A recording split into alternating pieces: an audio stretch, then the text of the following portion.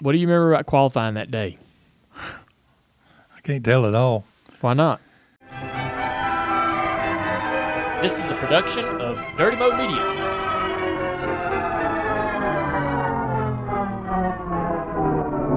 What is fair play? Special. It's innovation. Right. Different. It would be fun to do experiments like that. Well, we were not rule breakers. Thinks it's fair to make a rule and follow it. They make rules for everybody. We were rule makers. Okay. And perhaps we'll learn some things about fair play. Did you ever have any nitro in your car? As you see this story, we want you to think about questions. Well, I go getting a hot rod, and the cop wants to pat me down. I said, "Get away from me, man." Questions such as, When they said, you can't do that, I'd say, why not? do you think that's fair? What about it? What do you think? What is fair play? It's not cheating till you get caught. Hey, everybody, it's Dale Jr. back again at the Bojangles studio here for the Dale Jr. Download, episode 386, If It Ain't Cheatin'. Mike, how's it going? It's going good. Yeah. Yeah. So you ready to talk about some tall tales of creativity, innovation, and cheating? I've never been more ready. All right, well, let's get to it. We've had a lot of people come on this podcast over the years, and so we're going to get to that down the road. But first off, Hannah, Matthew, you guys are here. Let's do some dirty air. Dirty air. Dirty air is not great for everyone. Dirty air. But this is our dirty air. So let's go. Yeah, you set this up. We always say that it's not cheating, it's creativity. I feel like that's the coin line for this episode. So we were all tasked with the homework of coming up with our own, what is the time that you maybe played in the gray area a little bit here. And I don't know, am I supposed to go first here? Am I supposed to be the ladies first one? First? Should we just do ladies first? Sure. Let's go ladies first. So we had a Pro Truck series where the whole goal was to be cost effective, right? And they didn't want anyone to do custom shocks. And the rule was written, no rebuildable shocks. They had to be non-rebuildable. So we went and had a custom tie-down shock built for the left front and sealed it. So it was non-rebuildable. And we got kicked out. We got kicked out after about 4 races. And, it was in the rules, right? It was a non-rebuildable shock. We just had it built and sealed. So it was non-rebuildable. And, that didn't go over well. Did you argue it? Did you protest? Well, see, here's the other fun part of it. My dad was also on the truck series board. So he just kind of went, okay, I'm good. Oh. We got caught. So we got finishing points that night, and I don't think we got pay. But needless to say, that shock did not come to the racetrack. I think I actually got gifted that left front shock at the banquet that year. Yeah, you should have it hanging up. I think it's somewhere. It's definitely somewhere. All right, Matthew. Dillner, yeah, you got one here? I only cheated once when I was racing. Okay. Yeah, no, seriously. And I sucked anyway, so it didn't even work. But my favorite cheat would probably be my dad and uncle's race car, which I have hanging up here. The tech guys would always give them crap, especially when they first started, and that they weren't going to let them go out on the track. I think it was the second week because the injector was sticking up out of the hood, and they said there was a rule. It can't be. It's got to be flush. So they're like, you can't run. So my uncle's kind of a wise ass. So he went back and he found as many washers as he could. And he collected as many from the next pit and the next pit over. And he said he stacked washers about this high. And he said the hood was sticking up about this high above the rest of the fenders. But then he went to go back on the track. They're like, you can't bring this piece of shit on the racetrack. He's like, hey, it's by the rules. You said it couldn't be sticking out the top. So there you go. I think Davis, you're going to have better. Does that count? No, Why? That does not count. It's lousy. Yeah, I know. Was it lousy? That's not listen. Okay, yeah, I cheated on it. Okay, I'll give you one. School. Does that work? Well, that's the only place I do my cheating. Mr. Von Hake, 8th grade, he was kind of oblivious. So we all knew what the answers, the questions were going to be for the test. So before he got in there, I went on the sideboard and I wrote all the answers down to the test for the whole class. And Mr. Von Hake never saw it, and everybody in the class got 100. Boom. There you go. That was cheating. No, that's cheating. Why you got to be banging on my cheating? That's better than you're stacking your coins in the hood. Now, Mike, I'm curious on yours here because... Oh, yeah, again, I don't have Matthew's first story didn't even involve him in it. Right. like, and this was your he's like- idea. he's It's like, I got it. We're all going to come with our best cheating stories. got a And he's little like, homework for you guys. well, if my best cheating stories, hey, Dale Jr. cheated one time, and I'll tell you about him right now. Well, hold up here. We were in here earlier talking about what our cheating stories were going to be, and you told me you cheated on a legend car with a Packer in the left front or something like that. Yeah, It was illegal. Yeah, and it was illegal, but I sucked, so it's not like there was It's an still advantage. cheat- I went from sucking to sucking less. He tried to cheat and it didn't work. That's a special brand of cheater. When you cheat and you still suck. You still suck. I wonder be the how many of first to those admit. are in NASCAR. They suck so bad they don't even get teched, right? Yeah. I mean, like it's like they got the most illegal stuff in their car, but they're too slow for anybody to care. If I you will- Dale, if you ever saw me in a lens Happens car, every week. I if you bet ever- it does. If you ever saw me in a lens car, I look like a sausage coming out of its casing on the grill. You know, Yeah. it was a not lot, good. There's a lot of guys that cheat and don't run well intentionally just so they don't get caught. I'll never forget they sense. confiscated a bunch of bodies of like when they were still doing the steel bodies in K&N, and we had the combo race at Iowa, and we showed up and they confiscated 4 guys' bodies, like took them and said, cut those things off. We are taking them now because they were so yawed. But it was guys that were like 27th, 29th, and 35th. And they're like, we clearly did not do this right correctly anyway, so you might as well just let us run it because we sucked. And they made him cut it off. And he's like, yeah, you suck. You cheated, but you just sucked at cheating. Like, you just didn't do it right. They were yawed out. Picture this. It's blazing hot outside and you need to head to work. You get into your car and turn on the AC to get the cold air pumping as soon as possible, but it doesn't work. Instead, blowing hot air out of your vents and directly into your face. No, your car doesn't hate you. This issue is commonly caused by low refrigerant due to leaks in the air conditioning system, and there's an easy all-in-one solution that will restore your cold air in no time. There's no need to go to the shop and pay lots of money when you can save time and money recharging yourself with AC Pro Recharge Kits. AC Pro Recharge Kits make restoring cold air easy for even those with zero DIY experience. And the AC Pro app offers clear, vehicle-specific instructions to help you get the job done in less than 10 minutes. So pick up an AC Pro Recharge Kit at any store selling auto products and confidently restore your car's cold air yourself today. Be a pro with AC Pro. Or, wait, Mike, we still need yours. I'm going to get to it, but I'm curious about something real quick. Do you remember the conversation? I don't even know if I'm supposed to bring this up. Do you remember the conversation when you ran a black number 8 at Talladega because all of the DEI cars were all black as a tribute to your dad? Yes. And I want to know if I remember this story right. Did Tony Jr. not say to you in the motorhome before the race, hey, do you want to run? Or I think it was the week before. And he's like, do you want to win that race? And you're like, yeah. And you're like, no questions asked. You want to win, right? Yep, I want to win. And, no, even if there's something that comes on the back end in terms of penalties or whatever, and you're like, I want to win that damn thing. Let's win it. And he's like, all right, well, if you win, back it into the wall on your burnouts or something like that. Do I remember that right? Yeah. Okay, so there was something in that car. Now, we blew the motor before we ever got a chance to do burnouts. I think the engine expired at some point. But I just remembered that and I didn't know if that was just a fun story and I've embellished it, or if it really, Tony Jr. said, hey, back it into the wall if you do burnouts to ruin the evidence. Yeah. All right, so there's that one. I don't know what he did to the car. Do you? No. Probably not, No. right? Yeah, he didn't. Something with a spoiler, I imagine. Probably. Yeah, he did that at Darlington too, didn't he? Yeah, you got 6 weeks off. That's so. Are you going to tell your story? I mean, listen, I'm not a race car driver. I don't have good racing cheating stories. I have college 3 times, got busted every time. Algebra, astrology, and astronomy. Astrology. Yeah. I have cheating stories in all of them. I'm not proud of them. I'm a bad cheater because I did get busted every time. I got busted. The astrology course had 500 people in it, and I still got caught cheating. Like, that's hard to do. How do you cheat in astrology? Copy someone's answers. Oh, okay. That's pretty simple. And when you turn in the test and all the answers are butt naked same, it's pretty obvious.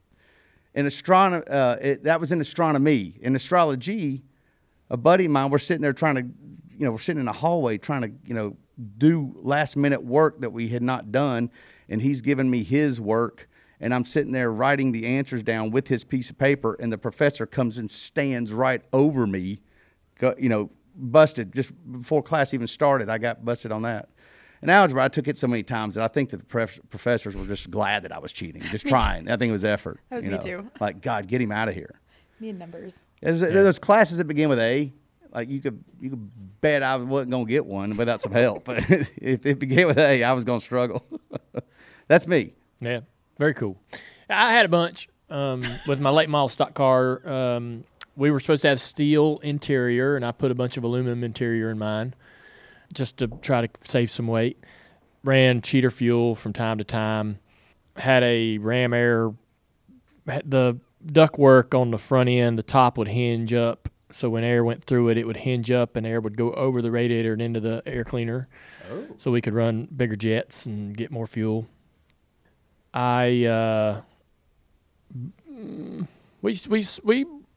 soaked tires every once in a while, but they weren't really policing that too much. But it was a lot. I did a lot of stuff to my late model stock car. I tried to buy nitrous once, but Dad caught me on the phone talking to a man. If I heard a story about cheating, I immediately tried to figure out, like, how could I equate that idea to my late model stock car? Or how could I?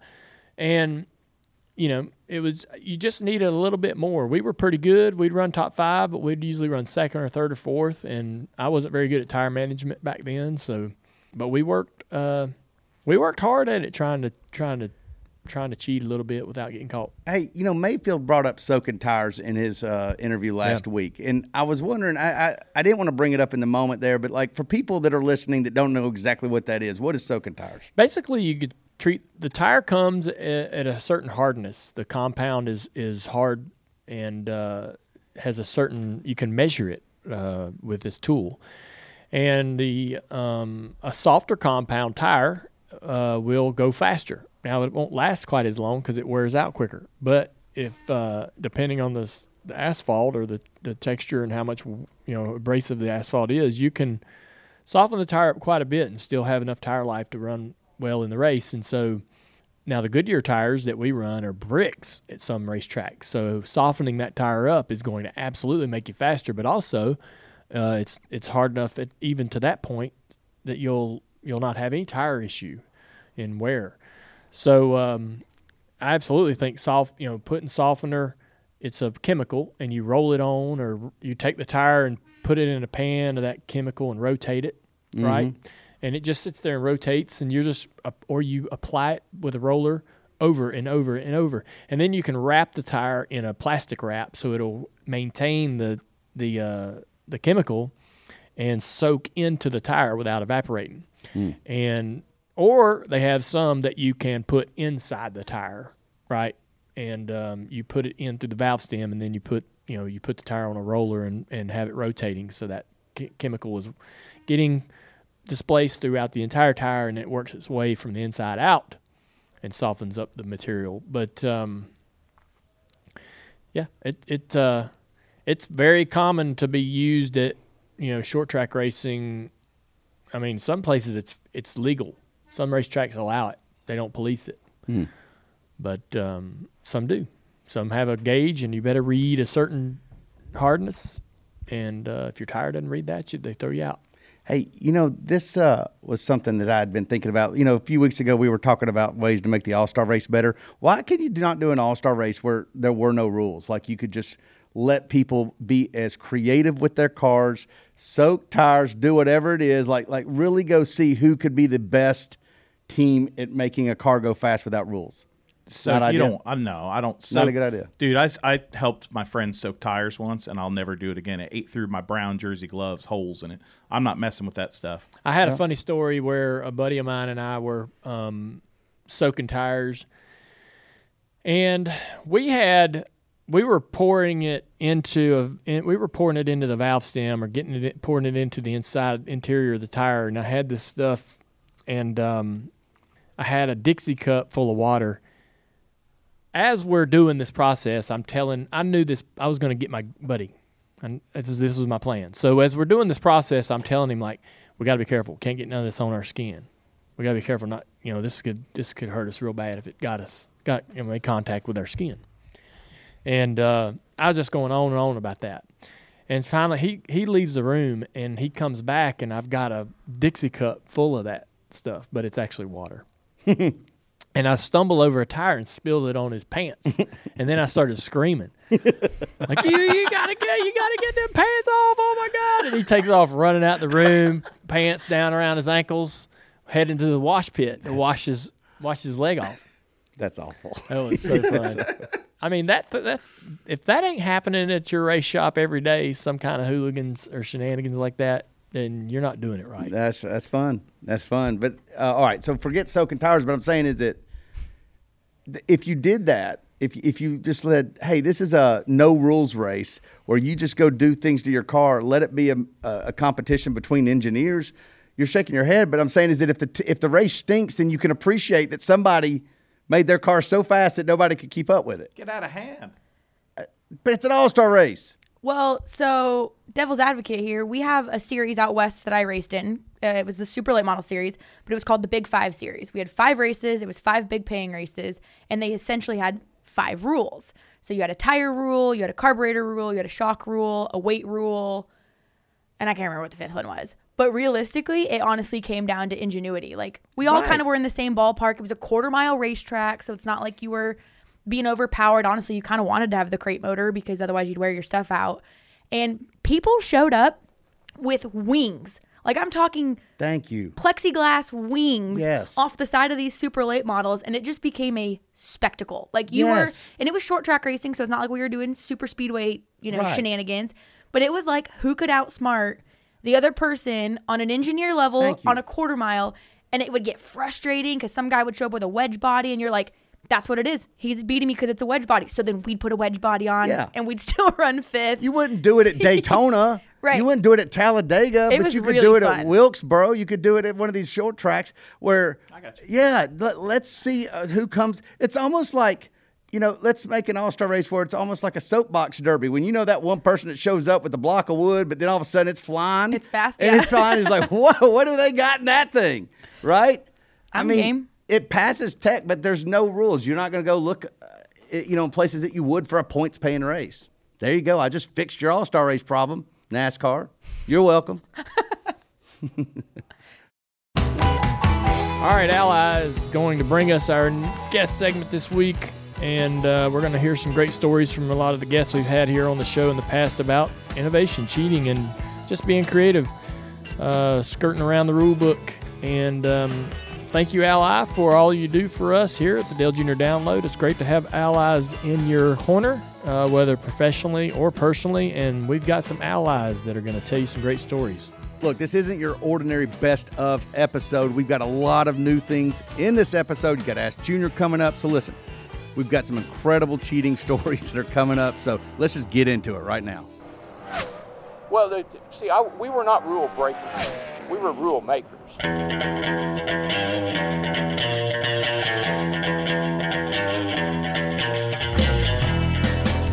NASCAR Hall of Fame driver Darrell Waltrip from episode 325 of the Dale Jr. Download. Were you still concerned about whether your car was legal or not at that time, or had you come to grips with it? That wasn't my car. Now you're fine. Junior's car. You've learned to cope with it. Yeah. Well, Junior was a pretty big fanatic about a lot of things. One thing about you could not run a big motor. I mean, that was no. You could not do that. And we had a qualifying motor, and I think the limit was 358. And we won a pole somewhere. And they tore us motor. We won pole, like in 81, 82, won a pole every week. They tear the motor down about every other week. So finally, about second year, same motor over and over again. They tore it down. It was 358.00001. and they were going to disqualify us because of that. And Junior talked them out of it. I mean, Junior had a lot of clout. But that was the only time that I drove that car that I ever heard or knew of us being anywhere near over the limit. That was it. Now, there were other things that we may have like what done that were not necessarily. Well, like what? Well, we were not rule breakers. We were rule makers. Okay. Junior had a roller cam. They were not legal. But he had figured out a way to take a flat tappet and put a ball in the bottom of that flat tappet and turned it into a roller cam. And so all these things were okay until I came along. When I came along, I said, hey, can't do that anymore. We had a spacer, just really beautiful piece of work. I don't know who did it. Tapered spacer. No, can't run that anymore. Got to put that away. Everything that had made them special, different, creative, innovative, one by one they took away. Yeah. Because of you, or because of me? Look, I had a tough time, and I did it. Look, I did it to myself. I was a smart ass. You brought heat, and so when they said you can't do that, I said, why not? Or when they said, well, that's the rule. Well, that's a dumb rule. I'll never forget, I called Bill France one day. I said, Bill, it's some rule change they had made. I said, Bill, I'd like to know who the dumbass is that made that rule. He said, you're talking to him.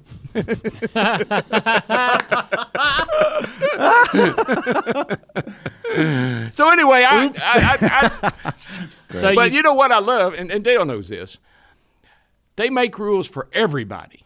Mm-hmm. And a lot of times those rules don't necessarily fit what you're doing or your situation, but they try to make rules that fits the entire field, not just one little guy. Yeah, not one guy. One of the things that I heard that Junior and his guys were doing in the do car was lead shot in the frame rail. Yeah, that's possible.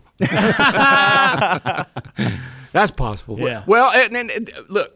Everything. I want to explain to Mike what that would mean. Yeah. Is so they put lead blocks in the cars to bolt that, and they bolt that in, right? Mm-hmm. And the car makes weight, and so in some cars, and this is not exclusive to Junior, but back in the early '80s, maybe a lot in the '70s, they would fill the frame with lead shot, and then they would keep the lead shot in there with putty or a soap or anything that could get hot and melt. Oh, yeah. And then once it came up to temp, or maybe there was a trap door to open or something like that, the lead shot could pour out of the frame. And then make it lighter. Then the car's hundreds of pounds lighter. Well, and here was the deal. And everything. But the lead shot had to go somewhere. Yeah, they would create situations for it. They never thought about unintended consequences. So the car, let's just say the car had to weigh 3,700 pounds when it went through tech. So you made sure your car weighed 3,700 pounds when it went through tech. They wouldn't weigh them after the race. I was at Martinsville. I said, they're going through this. I said, hey, ever think about weighing these cars after the race? And Bill Gasaway was the inspector. He said, boy, let me tell you something. When that car goes on the line, it's legal. That's all I care about. Why would you plant that idea into their head to weigh the cars after the race, being that you were Well, if they did, the beneficiary. If they weighed everybody, I'm okay with that. Yeah, I got the top 5 or whatever. But they wouldn't weigh anybody, and we always knew. We had the lead shot in the frame rail. That's just what we did. If they didn't have scales like they got today. They had grain scales, so you had 4 of them, and they had a place where you drove the car up on. They weigh all 4 wheels and then push you off. So if they put those scales in the truck, we knew they weren't going to weigh the cars when the race was over with, because they done loaded up ready to hit the road for the next race. So that was an invitation to be creative. Empty the car out. Be creative. That's so interesting. I one of the, when I was working. Where did all the lead shot go? Could you see it? I'll never forget. So at a place like Martinsville. Oh yeah, no. Let me tell you. No, you'd love this. So Dick Beatty, he liked to walk the racetracks every day because that was his exercise. So I'm walking the racetrack at Martinsville with him one day just for fun. We're walking around the track. He said, DW, something I don't understand. Every week I walk these damn racetracks, I see all these little BBs laying everywhere. He said, I have not figured out where in the hell they come from. So I ain't got a clue, Dick. I don't know. Gosh, that's weird. Wow. Need to look into that. Yeah. How long would y'all run that until when does the lead shot come out? Yeah. Lap 1? Well, you had to be careful. You had to be here's look. Okay, so we dropped a little lead every now and then, but everybody did. Yeah. I mean, when you go to Martinsville, Martinsville sticks out in my mind. Wayne Thornberry, he worked for Richard. They would take a wagon down to Richard's car. They would take the car cover off of it. They would change out the radio and the helmet and everything else, and that wagon would come back down through there, and he could barely pull it. It was so loaded up with lead and everything else. And so the tires would be, squished down. And so it wasn't like you're the only guy that was smart enough to do it. I mean, there was other ways of heavy helmets, heavy radios, heavy whatever. Yeah. But this is pretty cool. So you have a jack stop in the frame rail where you jack the car up.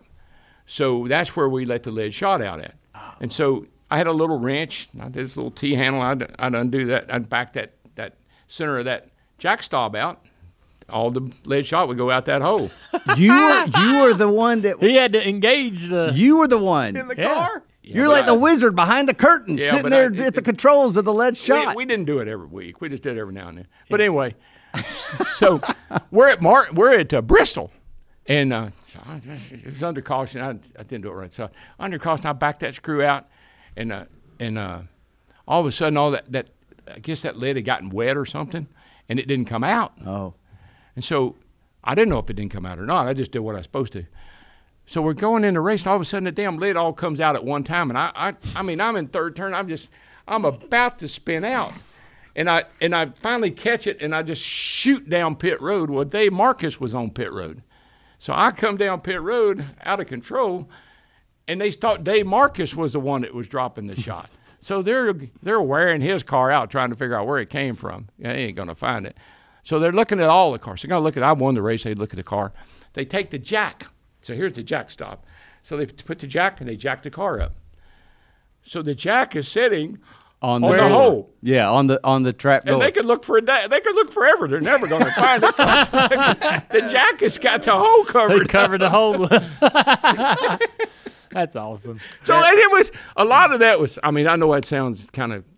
It's great. Yeah. That's what I always believe, that if your crew chief isn't trying, if that car isn't illegal, then he ain't trying hard enough. I agree.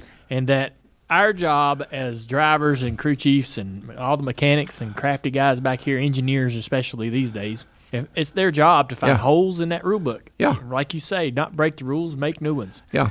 And it's their job as an industry, as an organization, to govern it. Yeah. Yeah. Well, there were not a lot of inspectors. I mean, there were, 5 or 6 maybe at the most, and they had to look after all the cars, and so some of them were your buddies, and they had to look the other way about certain things. But we, literally, the things you've heard, and maybe you haven't heard these, but if we had something on the front of the car that we were trying to get away with, maybe we had cocked the nose or moved the nose or whatever, we would go to the rear of the car, and we would do something so blatantly obvious that the inspector would walk by and say, "You got to fix that." We talked about this last week on the show.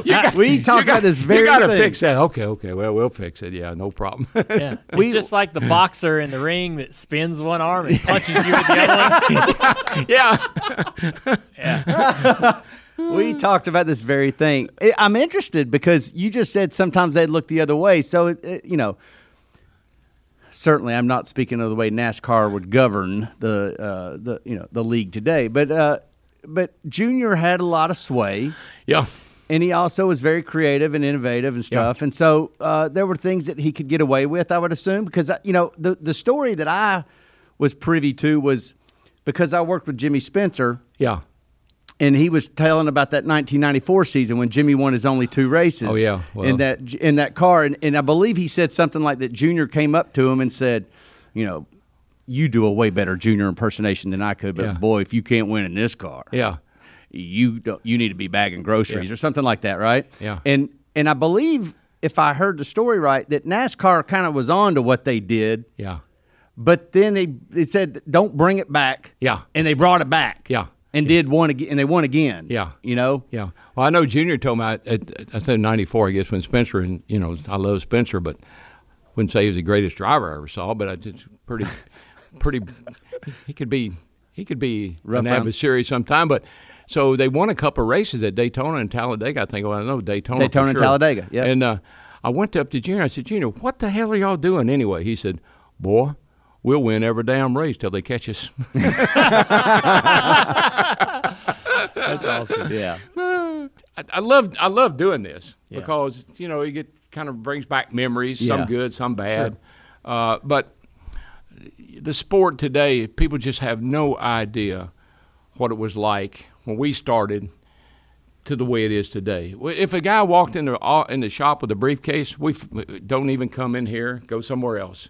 Because, it had a briefcase and it had a computer or a laptop, We're going to keep laps and tires. And I said, no.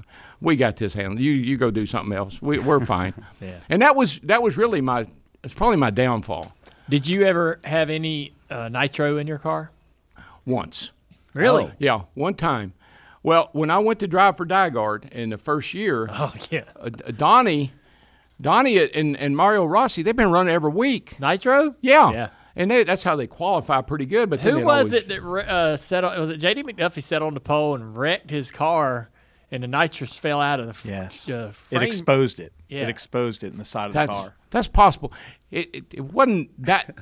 It wasn't all that unheard of. Really? To have a little assistance shot of nitrous when you qualified. Yeah. Normally just when you qualified. But I only got that one time. I qualified, like me and AJ Foyt. I think I was on pole, he was outside, or vice versa, I don't remember which. And neither one of us had run worth a damn all day long. Like we're 25th in practice, but we end up qualifying on the front row. And so it's kind of like, what did y'all do? I'll never forget, we take that car in there, and Rossi was the crew chief, and he had put the nitrous bottle in the petty bar. So it's about that long, and it's mounted and covered up in the roll cage. And all I had to do is stick a little wrench in there and open that baby up, and that thing would take off. I mean, I'd never done it before, so I was excited about, wonder what this is going to do. Well, it wake that baby up, I'm telling you. What did it feel like? Oh, it took off like a rocket. It put you back in the seat? Oh, I don't know that, at Daytona, you didn't necessarily feel it, but you could tell it was going, because you've been turning 7,000, now you're turning 7,500. I mean, good grief. When would you do? Walk me through the process then. When exactly would you do this? On the straightaway. I mean, While you're running? Oh, yeah. While you're in like you'd go out of the pits and get up on the bank and start down the back. You had this little wrench. You had it between you. Take that little wrench, reach it up in the slot, and that thing go, BOOM! And it'd take off. I mean, that's awesome. It'd go crazy. You're doing that while you're driving at speed. Up to speed qualifying. Oh, yeah. I mean, right. Still, can you imagine how many people wadded up just like, what were you doing? Well, I mean, I had to wrench that thing. I mean, you got to open it up. I was pretty busy in my race car for a lot. When we go through tech, your right side had to weigh so much. So we'd have a block of Mallory that was bolted to the frame on the right side to make the right side weight be right. So when we get ready to then put me in the car, they'd undo that. They'd give me a piece of just tube, and they'd put the tube where the Mallory was, and I'd take the Mallory and put it over on the left side to get the left side weight up. So I bet the worst. But listen, this sounds really bad, I know, but it's not, because there wasn't a lot of people around to watch to take. I had a helmet. It weighed 50 pounds. I never wore it. But it hung in the car. I had a radio. I'll never forget this. We're at Charlotte. And Dick Beatty. And he comes, me and Rusty and Dale and all, we're sitting there talking one day, and he walks up and he's got this radio right here. And I said, Dick, is there something wrong with your radio? And he goes, wham! He throws that damn piece of Mallory down. It's weighed about 50 pounds. He said, it ain't my damn radio. He said, you want to know where we got it? And I said, I think I know. I was going to say, I bet the worst day of your life was when they introduced in-car cameras. That would have changed the game for a lot of people. Yeah, you just hard to get away with stuff like that. The playing field has been leveled. Here's a quick admission from Daytona 500 champion Ward Burton from episode 343. But so when I have to go back and look at Daytonas, in 01 we had the baddest hot rod there. We led the most laps. It would have been a different outcome if you and Mike, was all I can say. Yeah. Oh, if you would have been up there? I mean, yeah, because I would pass Tony Stewart by myself on the outside, and they were the next two. Yeah. So I'm not saying Michael wouldn't have won. All I can say, I was going to be a player. You're going to be in the middle of it. My car was bad. It was handling, and it was cheated up. And I'm not going to go tell you where. It won't under the hood, but I mean that thing was was hauling the freight. Wait a second. This is a safe space. You didn't know that? Like, this is where people come and tell about all their cheated I didn't know stories. there was any safe space. It was cheated up. At least he said that. We just did a podcast with Andy Feature Man, and he unloaded. He told us everything. I did. It was awesome. Yeah. You remember that car that Harry Gant won 4 in a row? It had all kinds of things going on. He told us about. Well, we had so the floor firewall. I'm gonna say who cares. the floorboard on the car.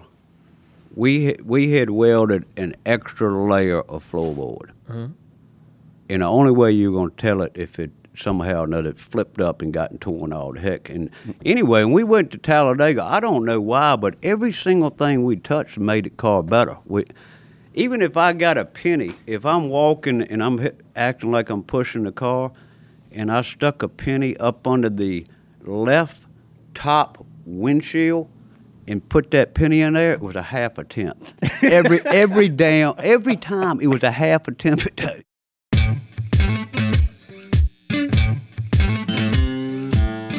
Now, here is one of the great crew chiefs in NASCAR history. That's right, Todd Parrott from episode 330. What were some of the things that y'all did to the cars back then to find speed out of them? We like to share some of those secrets on the show. Oh, you do? Yeah. Yeah. So, back then we had the long template. There wasn't many templates back then. You had one template. You had one template, and the Chevrolets had pretty good hot rod. I had some friends that, worked RCR and knew a couple things they were doing. But Barry was really smart. Barry was, because, he worked with MC Anderson, Kel Yarborough, in those days before he came to Blue Max. Harold Kinder was the truck driver for NASCAR. All right. And they flagman. And they kept the truck down in Charlotte in this old garage. And that's where the templates, all the templates, everything stayed in there. They're like hound dogs. There's guard dogs down there. Mm-hmm. Barry said, I need you and Red Dog to go down and check the template. I'm like, we said, what do you mean? Well, I want y'all to go down there and fix the template. And he showed us what he wanted us to do. So we go to Charlotte. Hey, Harold, he's lucky go. He's just happy-go-lucky. We need to look at this long template. He gets the long template out, pulls it in that building. And Red Dog, because Red Dog was truck driver, him and Harold, Harold's got all these fancy chrome things on his truck. Yep. So while Red Dog had Harold Kinder out looking at the truck. You fixed the template. Yeah, I had snips in my pocket. God. And so the Pontiac had the long template had a little thing on the end of it that kept the nose intact. Right. So I went down there and cut the end of it off so we could extend our nose about 1.5 inches. Wow. That's awesome. Yeah. Hey. Did they figure it out? No. No? How? No. So I cut the template. And when I cut it, it snapped. I'm like, I'm looking around. God, I hope I'm gonna go to jail. I'm gonna, I'm never gonna be around anymore. But back then, it was like it's fun. Yeah, and that's pretty damn badass. So then I took the template and I drug it on the ground. Because they took those templates out of the truck and they just drug them all over the place. Yeah, so you scuffed up the place to make it look like it had been that way. Exactly. Let me just tell you, look, for anybody that knows Red Dog, do you know Red Dog, Buddy Barnes? Yeah. Okay, like I can only imagine the conversations he's using to get people away from that template. Like I can hear him right now. I he's so full of. Yeah, exactly. Sorry. No, exactly. No, he is, but in a very endearing kind of way, right? Like everybody loves him, but God. That is hilarious that was all part of his of his strategy. So he took him to the other side of the trailer to talk to him about it. Yeah. So he couldn't even see where I was at inside the building because Harold brought that template out and put it in that building. That's awesome. And when he brought it in the building, the dogs were all outside. And this is good. What else did y'all do? What else did y'all do? So the other things, I think 1988, 89, we won tons of races with that, the new Pontiac. Yeah. It wasn't the one with the squared off back window. I think I saw a car in here. Yeah, like that one over there, the 3 car. Yeah. Yeah. And then we got the new car. So the long template on it, when they built it, it didn't have that little thing on the end of it because they went off the template that they had, which had been Cut by you. No. Yeah. Yeah. Had been fixed. Yeah. And so we added 2 inches. So back then it didn't have a hook on the back of the deck lid like they do now. So, now, they got that long template and it went over the back. Yeah. But before then it just went, right there on the deck lid. And stopped. So we added 2 inches to the back of the deck lid. So we took and moved this whole corner of the deck lid, the whole deck lid back 2 inches. Wow. And it laid sport. What would that do? More downforce. Okay. But that would still be obvious, wouldn't it? I mean, even though the template ends, now all of a sudden the car's growing. I mean, like they didn't pay that much attention to it. They really didn't. Mm-mm. Wow. No. That's pretty awesome. It was like open season. I learned a lot of stuff in my early days that I was able to transfer. Yeah. Was your dad that way? Oh yeah. Yeah. I mean, is that is that what makes the greats great? Yeah. It's not cheating till you get caught. That's right. It's Yeah. innovation. Right? It's innovation. Exactly. Just taking that rule book and interpreting it The way how you want want to. to interpret. Yeah. Yeah. Who's the greatest innovator Who? of all time? Of all time, The greatest. I'd say Ray. Ray Ray Abraham. Ray was pretty good. He was. Yeah, Ray was really, really good. He told us a few. And and I learned a lot. In my days working with Yates, Racing being against next, him. racing next to a 24 car. I mean, I used to wear those guys out because I'd sit there and spend more time staring at their cars, and I'd go home next week and come back the next week, and Ray'd go, "Car looks like mine." I went, "Yep, that's what it's supposed to do." But he probably was. I mean, he learned a lot. Really smart. Yeah. Very smart.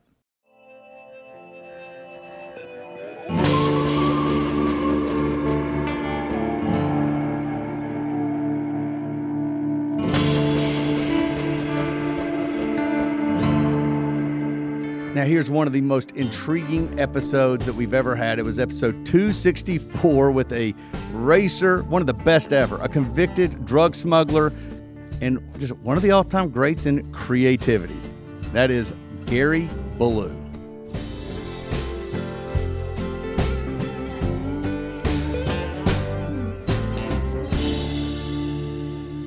You say air is free, and I try to tell my late model guys the same thing. How can you explain to us what you mean by that?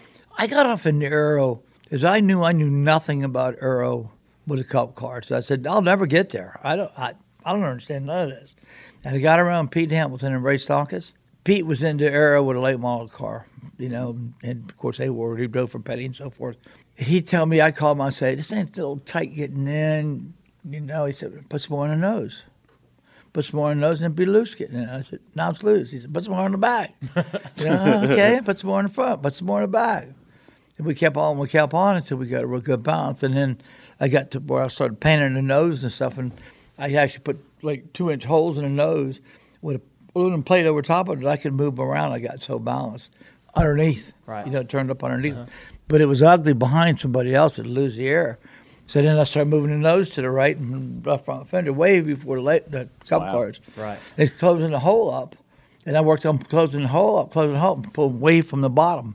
So I just got off into the air, and then I got moving the carburetor box around and the air box around and cheating in the back with a rear spoiler. And I had some mechanical advantage back there. Sometimes the back would hop up 2 or 3 more inches, and worked on the roof and narrowed the roof up, and worked on the B post, A and the B, and turned the A's. And but the big advantage I had was that I did get to go race for the Cup cars and see a lot of that.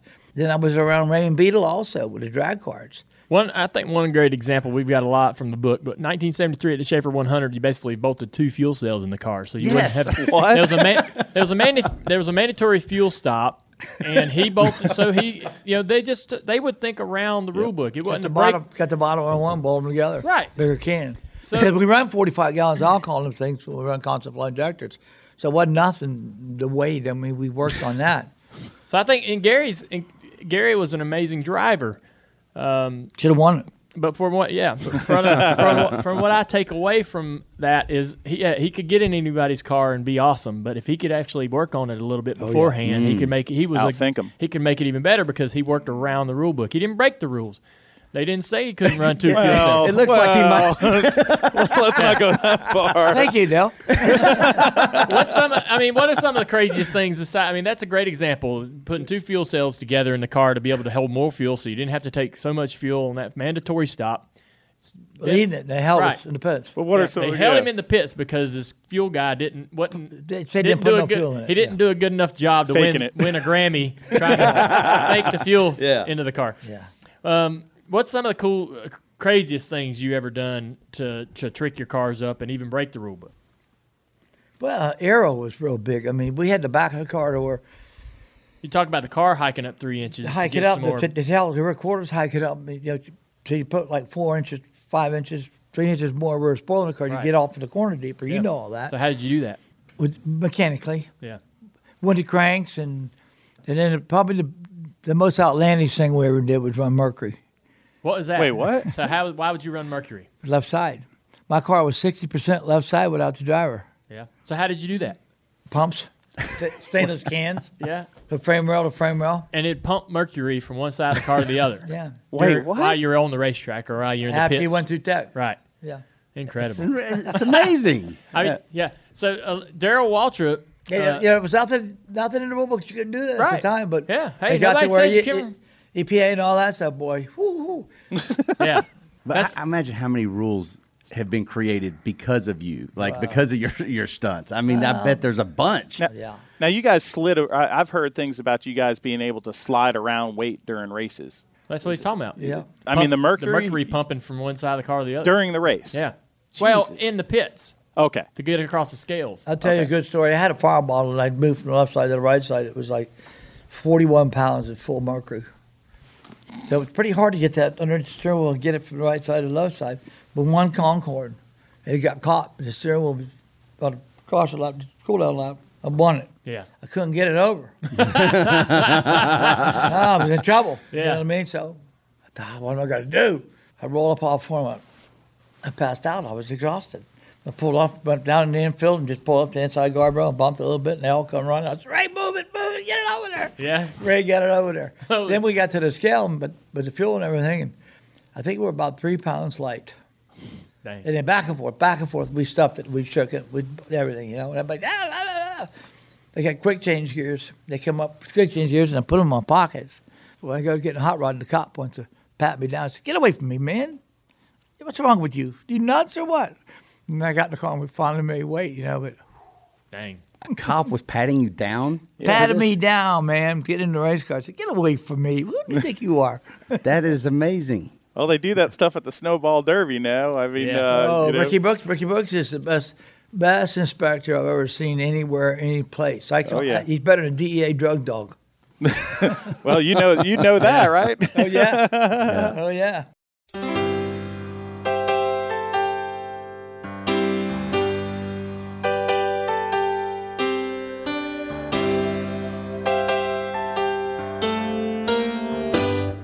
Now let's get to Tommy Russell. Now, Tommy was one of Dale Earnhardt's first car owners, and the interview was a rare peek into the formidable years before the 7 NASCAR titles, when Dale was just trying to make a name for himself on the clay ovals of the Carolina dirt track scene.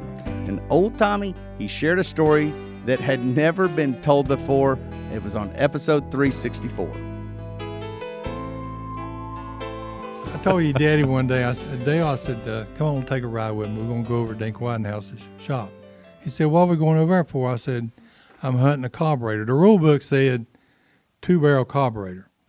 Well, I always, even if we're winning races, I want to try to be a little bit better, you know, because you can get behind in a hurry. And I told Dale, I said, you know, there's nothing else we can do for the engine, but we could do something with the carburetor. So we went over there to Dink's. And Dink said, yeah, look out there all you want. These are trucks, you know. I found a carburetor, so help me, it was this high. And it had a flat plate on the front there with bolt holes in it. And I took my measuring stuff. It was a lot bigger than the Ventura than what we've been running. We had tried, you know, Holly 2-barrel. God, even today, Daddy did one, and some other guys, they were cutting a Holly race carburetor apart and running off just the front 2 barrels on it because they were bigger than the other. So we got that. I measured it quite a bit bigger than what we had. and take it back to the shop. They give me 2 of them and give me the carburetor kits to take all you need. So we got back to the shop, and Daddy, he was looking at it, and he said, I think this will work. Well, we went over to Speedway a little bit, Charlotte Motor Speedway, and Daddy kept up the vehicles over there, so we just took it out there on the racetrack, and I said, Dale, I'm driving it. Well, we were running down, and then turn around and come back pit road. Dale's over there hanging onto the roll bar, and he's scared. I'm winding that thing up in gear. So I told Dale, I said, it feels good here, but we're going to take it to the fairgrounds Friday night. We'll warm up with it. We'll take it off, and we'll put our other carburetor back on there, and we'll try it back and forth like that. So he went out there and he run the qualifying race. And he said, Tommy, this thing is flying. I'm serious. Let me drive it in the feature. I said, all right, we can't do nothing but burn the motor up, because we didn't. I didn't want to raise the hood. I didn't want anybody to see it. Well, I was looking under the hood and to see if we had any leaks or anything. Well, Ralph come over and he got down and looked down there and he said, what the hell is that? He said, it looks like a fuel injector. I said, no, it's a 2-barrel carburetor to get them across the street. Well, we run it the feature, won it. And we started running ever since, put one on both cars. And then they went to a 4-barrel, and we put 2 of them on the engine. And they protested. Well, I couldn't hardly breathe. There's so many people around the car, I had to take the carburetor off. I didn't read the whole rule book, but the rule book said 2-barrel carburetors still in production. Well, I knew it was a 2-barrel carburetor, but I ain't sure about that production. Well, they had to put up $70 or something. There's papers in here about it. And so the promoter held up the money, took the carburetor. He called, I think it was a Holley carburetor, truck carburetor. He called them, and then they said, how many you want? We still got in production. We'll sell you all you want. So we were clear. Yeah. We got our money, and plus the money they put up for tearing it down. That's right. But guys were crowded around me there. That one guy said, my God, that's the biggest thing I ever seen. It looks like a big old blower on top of that engine. No, they was just going nuts with it. But that's the part I loved about racing, trying something different, stir up some stuff, and we just had a good time back in the day. Yeah. So you're around Dad in his first Cup start in 1975 at Charlotte, the World 600. What do you remember about qualifying that day? I can't tell it all. Why not? Just won't. I'll tell you later. All right. Dale had a way with my daddy. He could talk with Daddy anything. He called Daddy. He said, James, we really need Tommy over here for a couple of days because it wasn't nobody but Norman being the mechanic, and Dale was in the car and everything. So Dale let me off work, went over there and helped him get the car ready to race and everything. Me and Norman was going to change the tires and everything. That's a big deal with us, running that Grand National car. Massive. It was. I thought I was somebody there for a while. But how'd qualifying go? We made the race. Yeah. Made the race. Yeah. I'm curious on what he's not saying. Yeah, me too. I guess there was a cheating. Your buddies are back there talking about it too, and I want to put a mic on them because they're sitting there doing their hand gestures. Statute of limitations. Look at him. There's everybody. The line. I feel like everybody in the room knows what's going on except us, Dale. Should I get him to tell it? Yeah. They're saying, yeah, you should. What happened? We had to have a bottle. A nitrous? Dad had nitrous? Oh, boy. And I said, Dale, where is the bottle?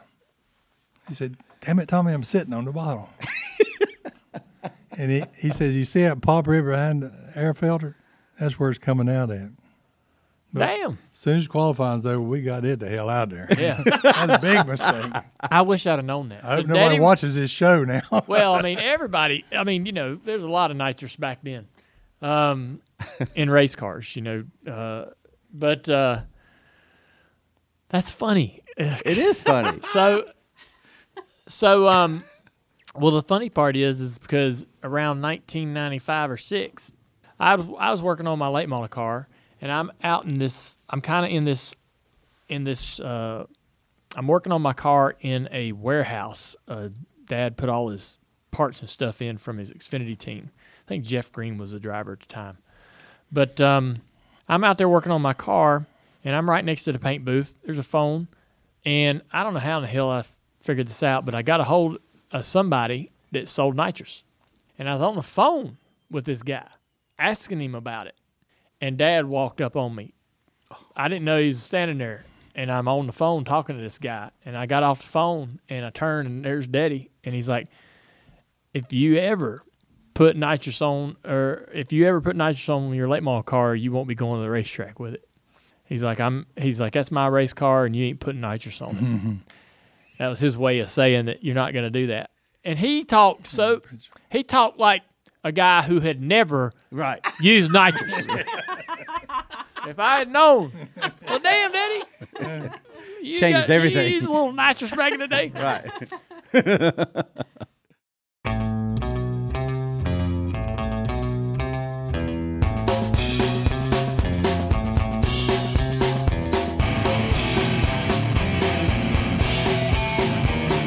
Andy Petrie worked with many racers, Harry Gant, Phil Parsons, Dale Earnhardt, to name a few. He was, Andy Petrie, one of the best innovators, rule benders, whatever you want to call it, innovators of the rule book.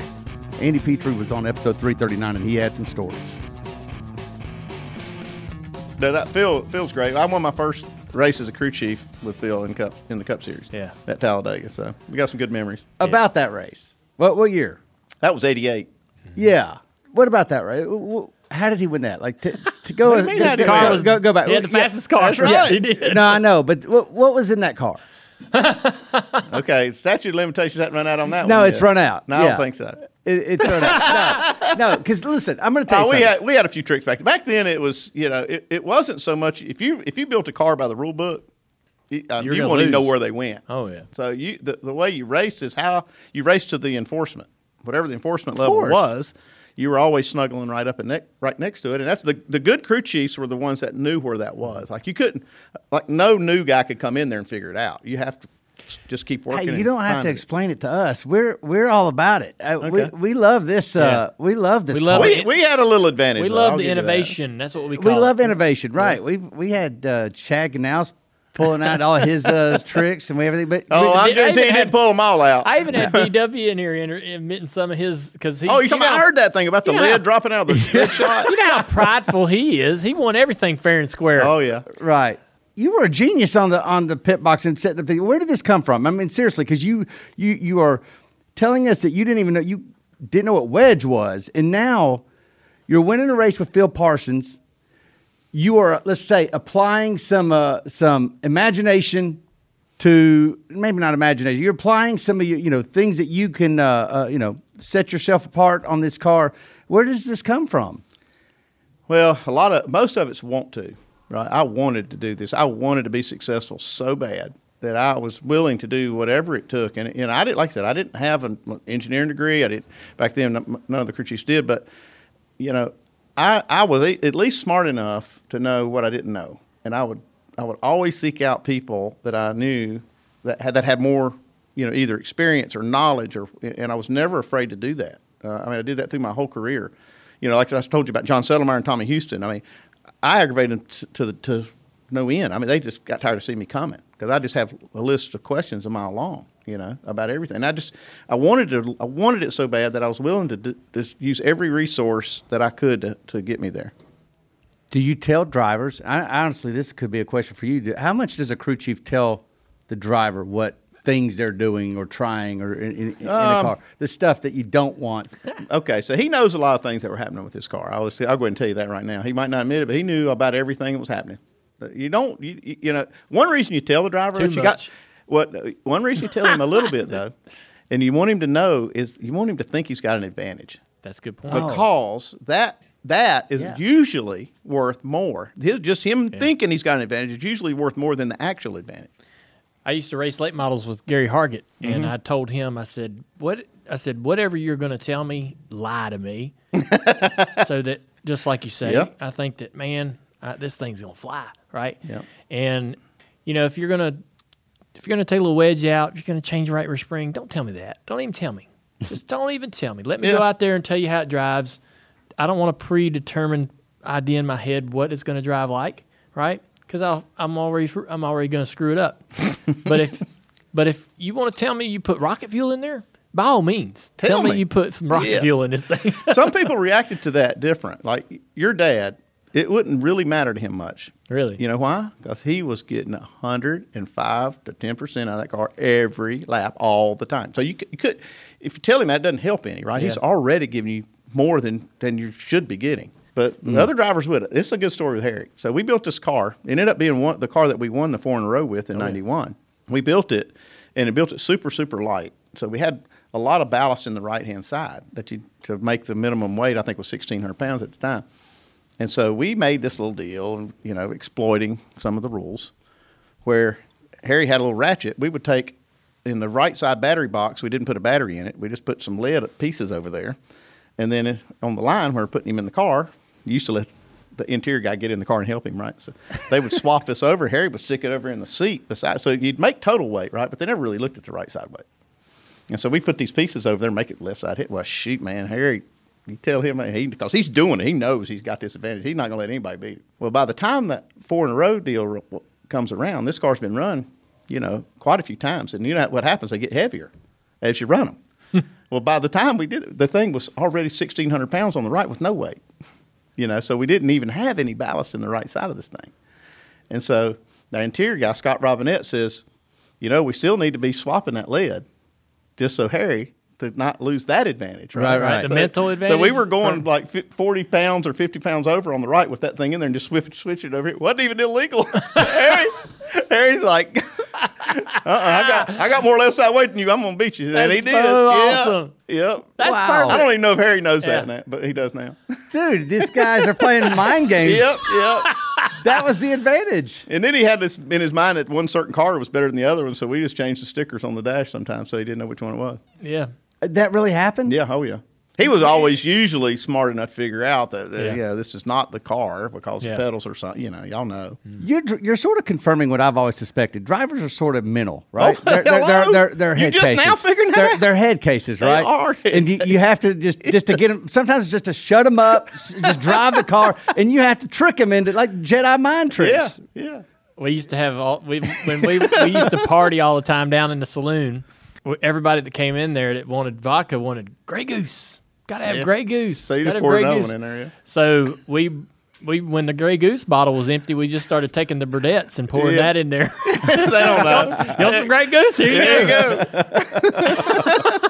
Man, you guys make careers out of lying to people is what y'all done. I tell you. Been a Y'all little just of that tricking going people. Yeah, what's real anymore? So, wow. Okay, do we want to talk about Harry Gant 91? Because that was an amazing stretch right there. It was something special. I still think we could try to pry out what was so good about that 1988 Talladega Okay, car. good. Because all right, listen. Let's just let it go. Listen, your statute of limitations may not be up. Ours passed a long time ago. So it is assumed.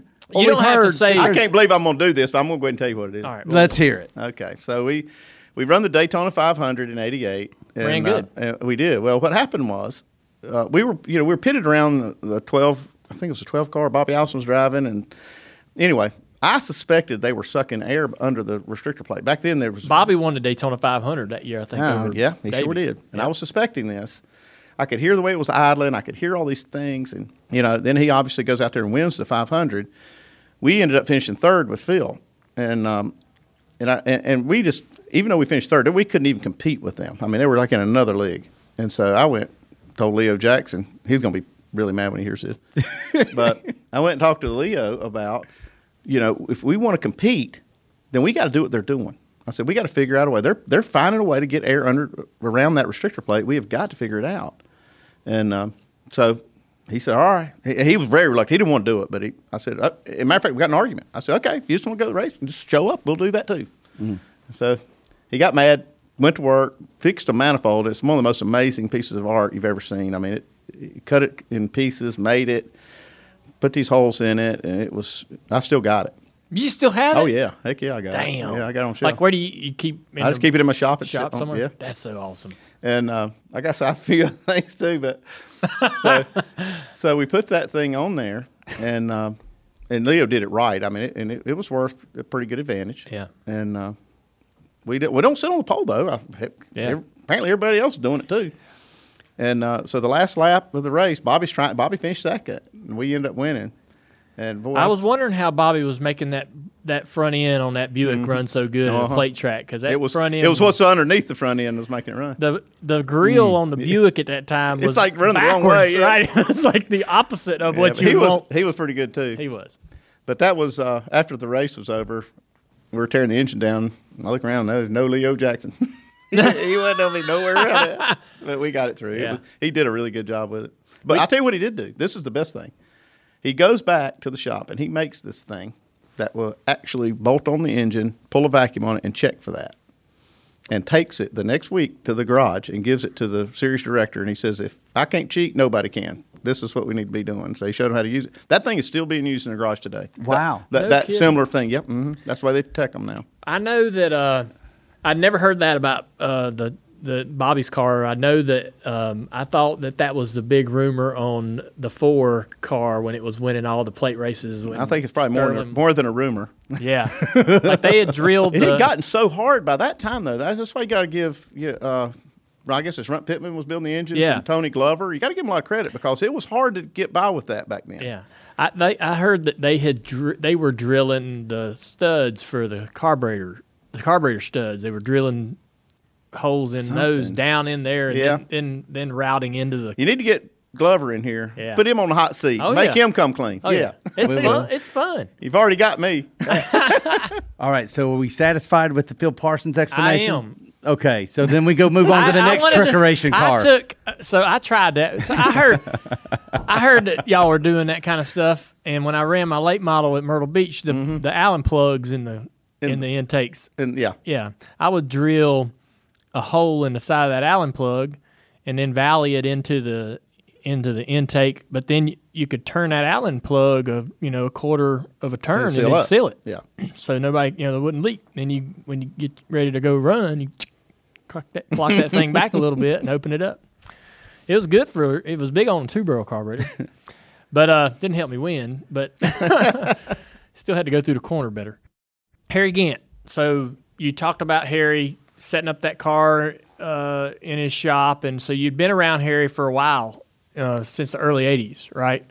Actually, I've been exposed to Harry Gant back in the '70s. When I first started going to Hickory, he was racing there, and he was actually a hero of mine. I mean, it was like, it just doesn't get much better than what he was doing. He was, the coolest guy on the track and winning races, and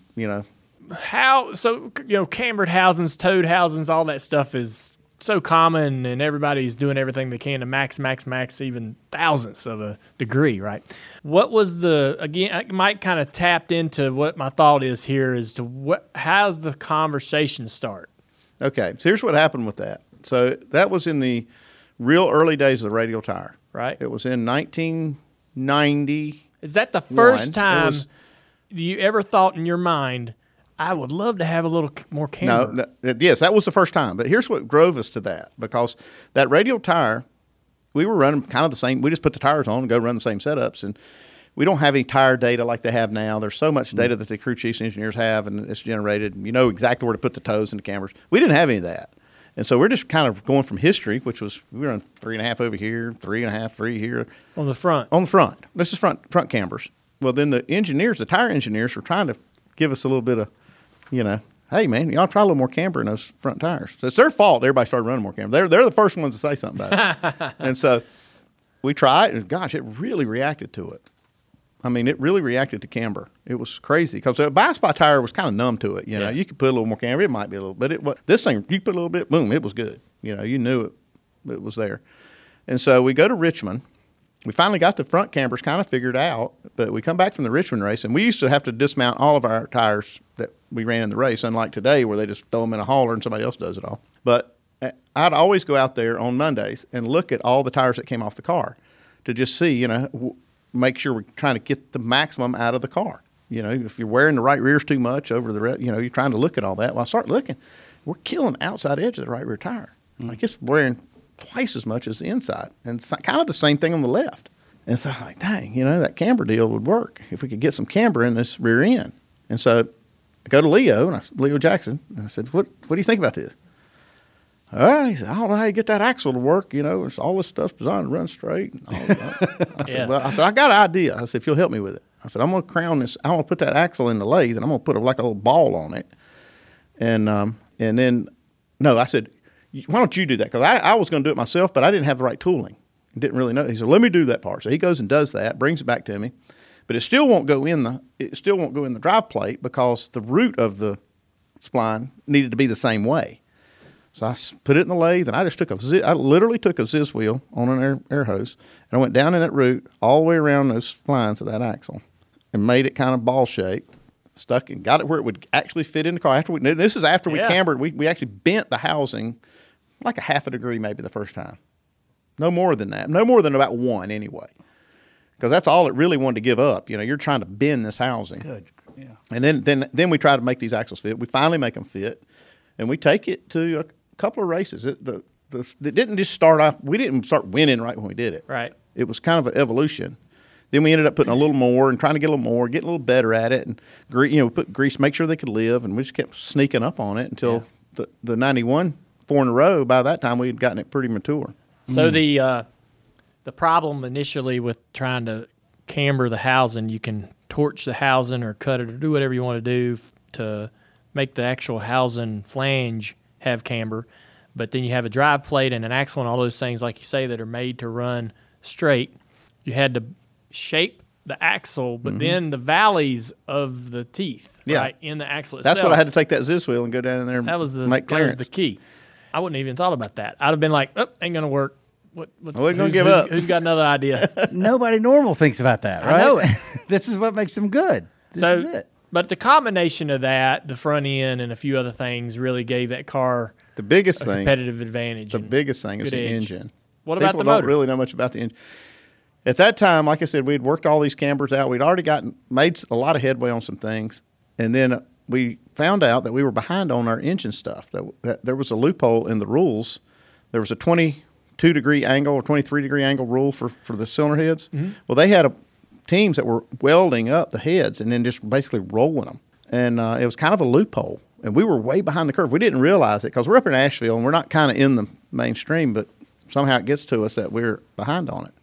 Well, our guys go to work, and like I said, Leo Jackson is one of the best. And they do it right. It took 200 hours of welding, though, on those heads to make them. And then you remachine them, re-shot peen them, reheat treat, all this stuff. Well, that engine, that race at Darlington was the first race we showed up with that motor.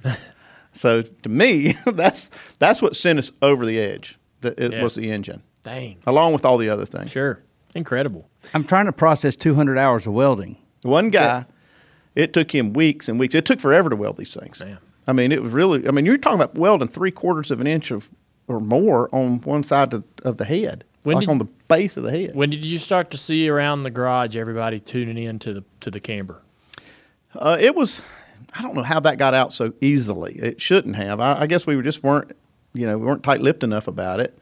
And then, all of a sudden, then we're playing catch-up because everybody else is going, instead of 1 degree or 1.5, I think is where we wound up, they're going 3 and 3.5 till they're breaking, and then they're breaking axles, and they're, we never did break an axle or strip a spline doing that. That's amazing.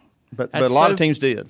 That's like the perfect example of how the garage works. The teams observing each other. I'd go to, and I know you're well in the throes of this and deep into what's happening, but my favorite part of the competition meeting was the part when Alan Gutterson would open up his laptop and connect to the whiteboard on the wall and show us all of the photos that they took all weekend of everybody else's stuff. Yep. And, oh, man, look at how they've got that made. Look at how they've shaped this. And that was my favorite part, is to crazy how see the ingenuity. Detailed these photos are that they get from the roof. That you see a lot. I mean, it's hard to hide stuff on the outside of the car. It sure is. Mm-hmm. And the garages are while you're in there working on your own car, especially back when we had practice, which we hopefully get back at some point, some shape or form. You're not only working on your own car, but you are looking at every opportunity when a wheel comes off of that car next to you, and you get a shot at it. You get to look in there and see what they're doing. Yeah. Every opportunity to be able to see a different vantage point from your competitor's car, because usually you only see it on the racetrack or sitting on the ground. Everybody's pretty protective of that stuff. I know when I was at ESPN and working with Fox, I could walk through the garage and I wasn't a threat, right? I could look under people's hoods. I talked to man. As soon as I walked in with this shirt on, Oh, yeah. I just you kind of get You forget. You kind of forget. So I walk in there. I'm looking. I think it was Joey Logano's car, and I'm standing there looking at it. And that guy's, "What are you doing?" I'm like, "Oh, okay." Yeah. Listen, I know we're supposed to talk about all your days with Dale Earnhardt and Rad and everything, but I still got one more I want to ask you about, okay? Because this stuff is fascinating, and I'm impressed. I was watching an interview that Ray Evernham gave, and where he was talking about this deck lid at Daytona. He's the one giving that up. Well, I guess. I mean, it's on YouTube. Really? All right. What did he say about it? Well, the deck pin, the pins, like somehow. Was it his? No, yours. Oh, okay. He Yeah. said this was yours. Yeah. Where Earnhardt could lower. No, It wasn't Earnhardt. It was not It was Earnhardt. Harry Gant. It was Harry Gant. Yeah. I've still got it. I've still got the deck lid. Is this on the same shelf as the? It's close to it. It's not- he's got a trophy case of all his most. When it comes to selling your stuff, I want all those things. I want your little cheated up parts. So listen, if Ray Evernham's out there talking, he's on a PR tour to talk about all the stuff. That's you've done. what the Hall of Fame needs is an Yeah. exhibit. my God, That's right. They it need an does. exhibit. Yeah. So what can you tell us about this deck lid? Okay, so we go to in Daytona. They came up with a spoiler angle rule. I guess it was 89 or 90. I can't remember what year it was. And we had always been good. Like I said, we won in 88 at Talladega, finished third at 500. So we were always good at speedways and exploiting all the rules. Well, some of that spoiler angle was some of it. Some of it was heights. A lot of things that we. But Gary Nelson came along and really tightened up this is going to be his first season as the series director. And so we got to clean it all up now. We can't be cheating. They're going to check heights. And so now all of a sudden we can't do our little things we were doing. And we weren't very fast. We were testing and we were really slow. Motors were off at that time. And I remember being on a plane coming back. I'm just kind of in my mind thinking, what are we going to do? And I thought if I could figure out a way to get that spoiler to lay down and get it back up because they're going to check it post-race. And so I had in my mind, before I even landed, I had in my mind how we could make the hinge, and conceal it and how all that would work. And what I didn't have was an actuator for it. And so I go to work on it. As soon as we get back, me and a guy named Dean Jones worked in our shop in a little locked up room on this thing. Nobody knew. And we get this thing all working. The spoiler hinge is perfect. Everything's good. I've got the back plate of the spoiler. I do this little deal with silicone where it looks like it's welded, but it still has flexible, and it's all good. But I don't have any way to move it. And I'm looking at, back then, no internet, right? So you don't have a way to go just search this thing. And I've looked in catalogs. And so one night I took my car that we drove was an Oldsmobile Delta 88 that they gave us to drive, So I'm driving it to the store. And I get to the store, get some groceries, and I pop the deck lid. Boop, pops up, I'm going to throw the groceries in the trunk. I shut the deck lid, and if you remember these cars, they would click, and then they would have this thing that just pulled them down tight, And so as soon as that happened, like as soon as they went click and went, yeah, I was walking to the driver's door, and I went, whoa, wait a minute. I popped that deck lid up. I said, where is that thing? What's doing that? And so I take that thing right straight from the grocery store over to the shop, and I pop that thing out, and I find that little motor, and it is dead perfect. It's got this little thing going up and down. I'm thinking, man, this is perfect. And so I take it. I go in there and fab up. This is at like 8 o'clock at night. I fab up this little thing to like hold the deck lid down on this car, and take that thing. And then I had to buy another one, right? Because I needed one on each side of the spoiler. Okay. So we start making all the little linkages and everything. But it's perfect. Had a little limit switch, and we could set it, and we got it, and it was nice. Again, Leo Jackson, not one that wants to cheat. And so how did you engage it? So, okay, that's the key to it. So we get it on the car. I told Leo, I said, look, I wasn't going to do it without telling him. He said he didn't want to do it. I said, well, let me put it on the car. If you can find it, we won't run it. And it's on I've heard there. that before. Okay. I said, if you can find it, we won't run it. I'll give you all the time you want. I feel like somebody had that same exact story. It was DW. It was the shot that would come out of the frame rails. Yeah, but he was but like, they couldn't find the door. They were saying the same thing. Like, if you can find it, we won't do it. Yeah. Somebody else is uncomfortable. That's a pretty good. So way we of put that right. things. Because he knows it's in the car. You inspect it and see if you can find it. So we roll the car, it's ready to go to Daytona. Roll it in there. Where was it? Huh? Okay, so we had a radio box. Back then we had a different kind of radio system. It was an analog thing, and we put it in a box. Everybody kind of had them. They were an aluminum box that would keep out the interference. And it's set on the tunnel the way we had ours, right beside the driver, and it had some switches on it and dials to turn the radio up and turn it on and off. So we just put a little extra switch in there, a little 3-way, like middle and up and down. On the radio. On the radio box. And so I wired all this stuff through the roll bars. I mean, the key to cheating is you got to do it right. I mean, you got to really do the work. And so we spent hours and hours doing this and concealed it up in the hinged part, you know, and all the stuff in the car. Everything's ready. Put it on there. Check. Okay, so Leo checks the angle. It's 45 or whatever the number was, and he goes in there, starts looking at switches, and he's raising the deck lid, and he's looking at this, and he's looking at that, and he's all over this thing. Cannot find it. He said, I don't think it's on this car. I reached in there to the radio box, went, and the spoiler goes, yeah. Holy crap. Oh, that moment. Cool. That would have been so good. I would be, did you have people in? So I would be, I'd be my pants if I was you, because I was the whole time. You go to the track and you're like, oh God, I just knew they were going to catch us. I guarantee I looked so guilty.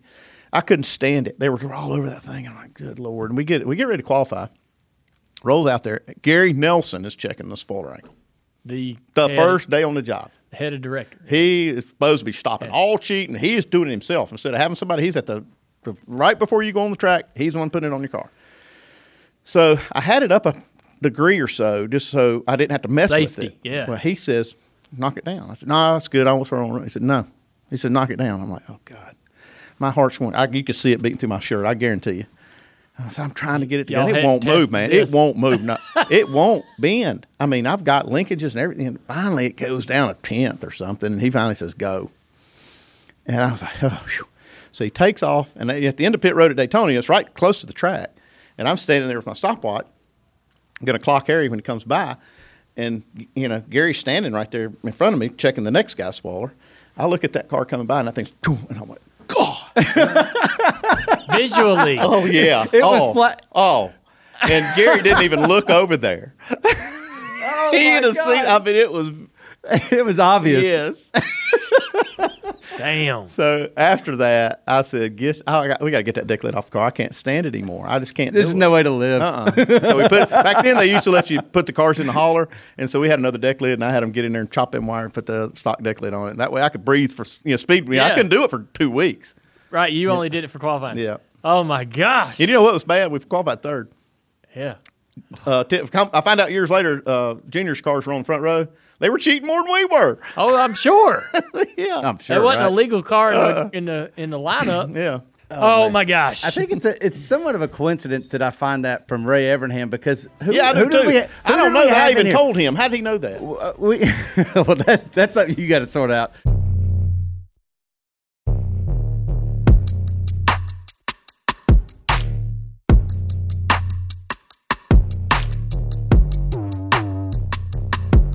You know, Mike, whether I've been in the garage, right, as a driver, or in the studio as a member of the media, the biggest lesson I've learned over the years is that we are all better off with an ally, a friend, a partner. My favorite part of the download has always been the opportunity it gives me to connect with such a wide range of people. They love racing as much as I do, and it means so much to me that when we leave the guest segment, I leave it with a feeling that I can call each and every guest on the download a true ally. Thank you, Ally, for your continued support of the show and the entire Dirty Mo Media team. Dale, I got a surprise for you. Oh, Jesus. Is it your birthday? You love surprises so much. He's always doing some shit. You know about this? I knew he was going to do something. Okay. I wouldn't be as worried about it as you think you should be. Oh, it's a person. What in the world? Little champ Jiffy.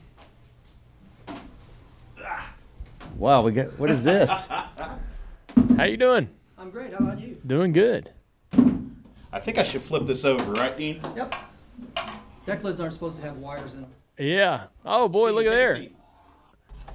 Oh, I see. That's what you're the deck doing lid. Here. That's the Harry Gant deck lid. Correct. Put on those headphones. Well, thank you, sir. Well, this is we're totally surprised by this, and we've had somebody come. Would you like to introduce yourself and tell us who you are, and what you brought? Yeah. So back when you had Andy on, my name got used in vain about the deck. Oh, did it? The Andy deck lid. Petrie when he was on, right? Yeah, yeah, right. So he used my name in vain, and so Andy and I basically was locked in a room at Skull Bandit Racing at Leo Jackson Motorsports for about a month building deck lids. Yeah. What's your name? Dean Jones. Dean Jones. Yep. I remember him telling us about you. And so he put you back in the room and said, come up with something. No. No? How it started was that, Andy got part of the story right about the test. We went to test at Daytona, came back, and the motors, he said the motors were not like they should be. And so he said, we started brainstorming. It was on a Monday morning when they got back from the test. I can remember it well because it was rainy out. And so he says, I want to be able to drop this car down and put air to the shocks and be able to make the shocks go up and down. That's how we're gonna get faster. That's what we're gonna do. And I was a shop foreman there, and I said, Andy, that's just way too much work. Hiding all the air lines through the roll bars and all that stuff is just like, that's not easy. Mm-hmm. So I had this idea about the actuator to be able to move the spoilers blades up and down. And so I said, your wife Sherry, Andy's first wife Sherry, I said she's got one on her Delta 88 because she had a French, a manufacturer's car at the time that she was driving through Oldsmobile because we had the Oldsmobile deal. And so he, there's no cell phones, and he calls home and leaves a message because Sherry's at the grocery store on a Monday morning and it's raining outside. I said, so he calls her, she gets home and comes to the shop. He tells her to come to the shop. So we pull Sherry's Oldsmobile Delta 88 in the body shop, and we dismantled the deck lid to pull the actuator down out of the trunk, that when you set the deck lids down, the actuator pulls the trunks down and latches them, mm-hmm. right? So, Andy's flipping out about that. And I said, this is what we need. This is what we got to have. So we ended up calling local Chevrolet dealership. Anton Chevrolet was in Canton, North Carolina. The guy named Ted was the parts manager. I said, I need two actuators for, I don't care what it's off of. This actuator, it's a Delta 88, it'd be fine. They were a Chevrolet Oldsmobile dealership. So we get that, and so then the wheels start turning about how are we going to make this thing work. So so the first thing we do is we get a deck lid back in this back room, and this back room has got two keys. I've got a key, Andy's got a key. None of the other guys in the shop can get in this. And this is the area where we did the Bondo work on the cars, and then we move it over one stall to the paint area. And so this is 1992. We've already won the 4 races in a row with what I call the X1 car, the special. That car's more. It's more special than just the cambered rear end. Everybody thinks there's a lot more to that car than that. So we, we're brainstorming how we're going to make this happen. So the first thing is the blades. So because of the way this thing is built, the long spoiler went down the center of the car back then. So you had 2 blades. So you got to make both of them. You got to make both of them work. Both of them move. So we end up building blades with flaps, and we cut slots in the back of the deck lid, and we're sliding it inside to the trunk, right? And we're going to figure out the mechanism. And Andy, where he came in, really, he figured out the quarter-inch Heims joints and rods to be able to hook it to the actuator. And like he said in the interview with you, he had to make a stop on it because the actuator was moved too much, right? And so we're figuring all that out, and we end up have to mill areas in each blade for a piano hinge that we're going to pop rivet to the face of the blade. They're in there, right? Because the blades are actually attached to the top of the deck lid, not the back of the deck lid, right? So we figure all that out. We get the actuators going in there. And so the next big challenge for us was the back of the spoiler, because what do you do? Because the back of the spoiler, you're actually welding it to the blades and then bolting it to the deck lid. Mm-hmm. So Andy's he's sweating it a lot. We're going to get busted with this thing. It's a big deal. And I said, Andy, I kept telling him, kept reassuring him, they're just not that smart, Andy. I'm telling you, they're just not that smart. I know. Yeah. Before I worked for Skoll, I worked for Dave Marcus. I spent 6 years at Dave Marcus's from 82 until 88, and then 88 to 94 when Harry retired, I worked at Skull Bandit. And so we get this. We get the thing all built, and we figured out the wiring. You can see the wiring hanging out of it, and so we got our hinges hidden on the car back then because it's a speedway car. This car that came off of was the same car that Phil won the Talladega race in '88. Yeah, that's the same car. Same. So when those cars were the Crown Skull cars, they were black and white without the decals on, and so they gave them whale names. Shamu and Orca. Those were the cars that we got when Leo got the Skull Bandit team. We inherited those cars. Okay. Right? So our very first car that we built there was a car we named Alf. And that was the car that won the first race at Darlington in 1989, the Trans-South 500. And that was where Harry threw the monkey off his back. And, he got back in winner's circle, our 5th race as a team. But we had such an innovative group there. I mean, Charlie Presley was there, and he'd ran a whole lot of short track stuff with Bob, and he'd worked for Morgan Shepherd. We had a guy, Scott Romanet, that had worked, and he came over, and he was down in Denver.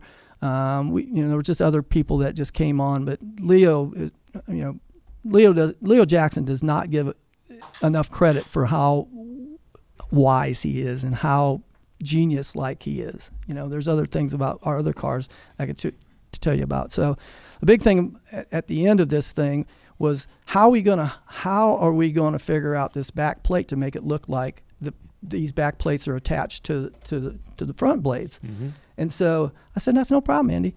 I will use a silicone gun and I'll stitch this silicone beads on here just like a weld. It's like a weld. You can feel it right now. It's rubber. And so the blade can move back and up and down. But there's 3 hinges on each one of these that are pop riveted to here, pop riveted to the blade. And so how do you hide those? Because Bondo doesn't stick to aluminum.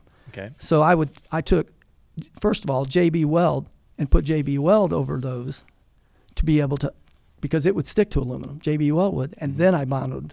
The Bondo would stick to the JB Weld, right? To get it so you can't see it. Can't see it. So in the process, we actually started out with one deck lid, and we had the slots cut in it, ready to put the blades in it. And I mentioned to Matt about Buster Otten. You just show up at your shop sometimes and say, "Okay, boys, this is what we're doing new this year," right? So at that time, the year before that, you were able to slide your spoiler around the radius on the deck lid, and the number was like 22 inches. Well, we were building that first deck lid at the 22-inch number.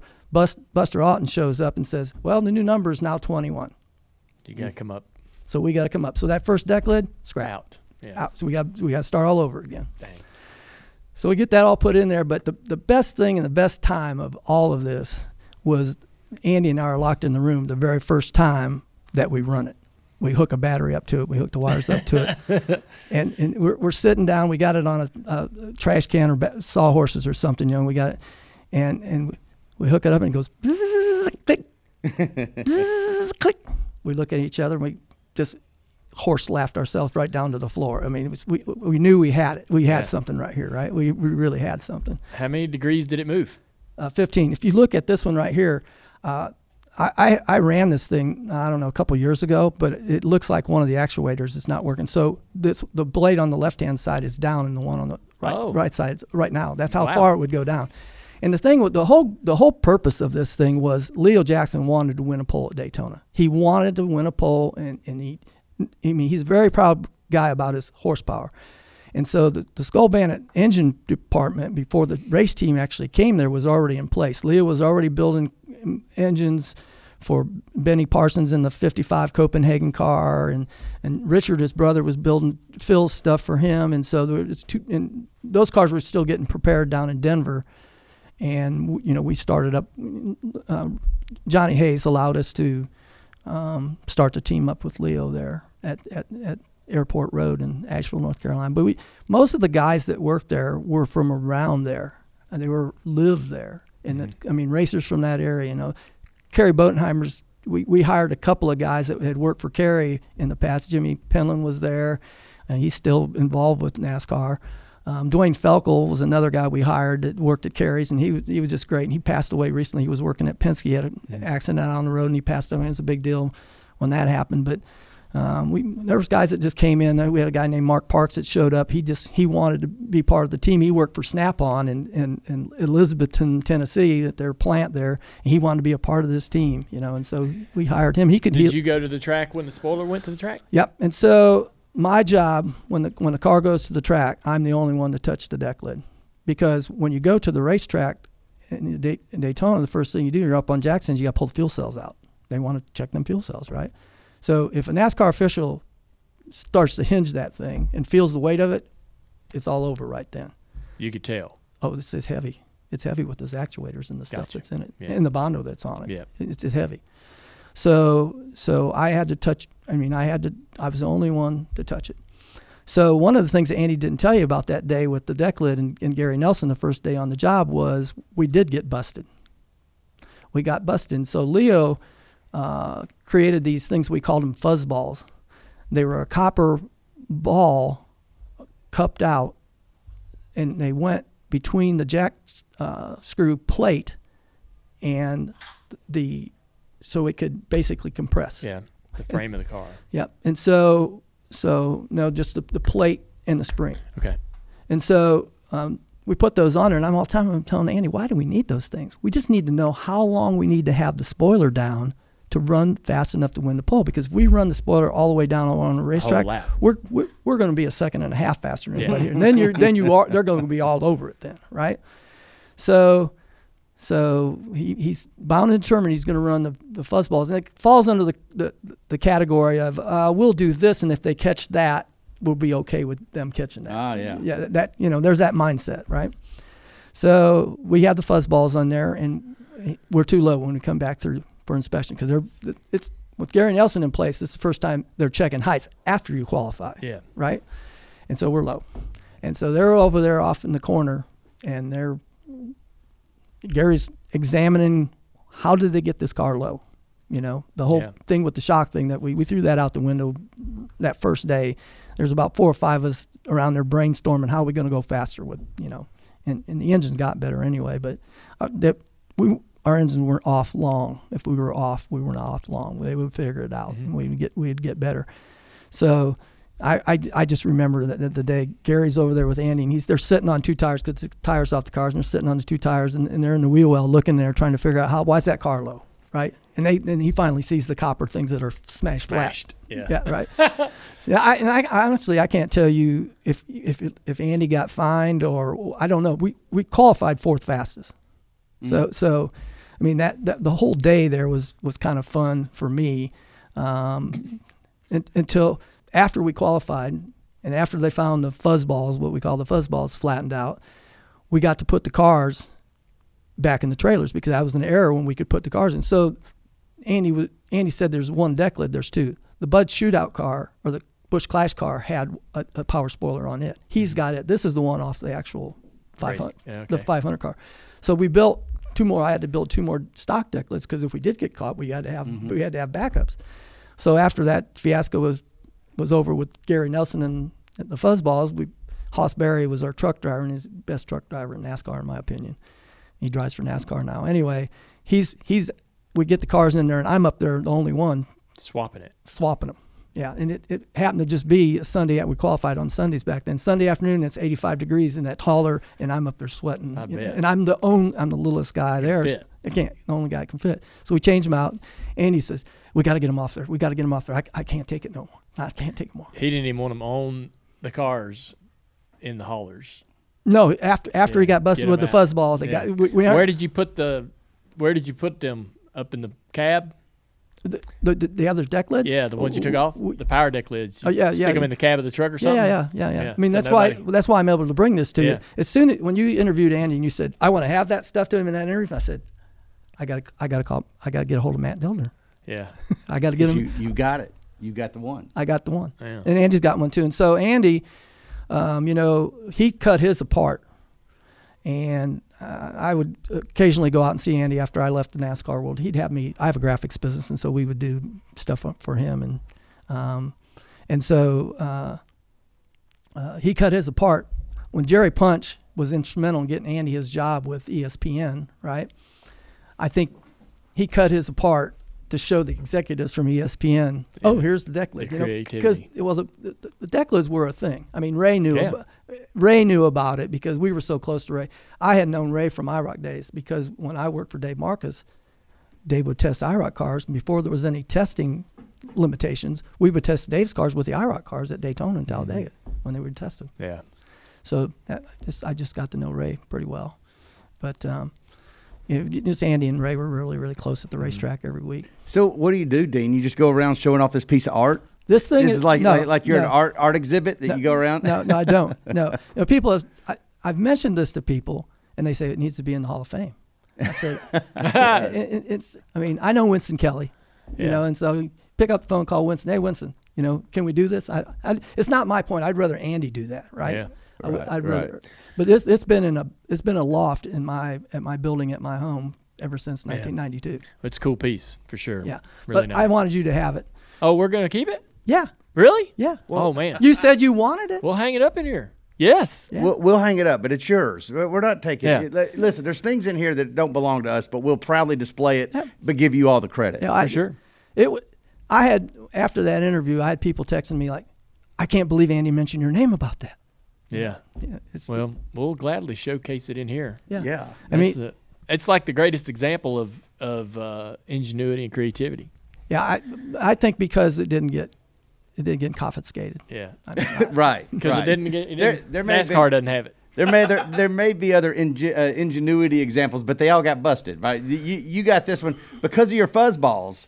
you got this one cleared. Yeah, the attention. But Andy was really sweating, and I must have told him 25 to 50 times, Andy, we're not going to get caught with this. They're not that smart. That's just what I would say. Yeah, but don't you know that there's a lot of people that have said that also got caught? I mean, don't you think that? Well, I know that Travis Carter with Jimmy Spencer was driving the car for him. They tried something like that with springs on the blade somehow, and they got caught. They got caught at Daytona. I mean, well, yeah, but they won the race, right? Are you talking Talladega. about? No, they won both of them. That was a different car. Different car. So that was a different time that Jimmy cheated.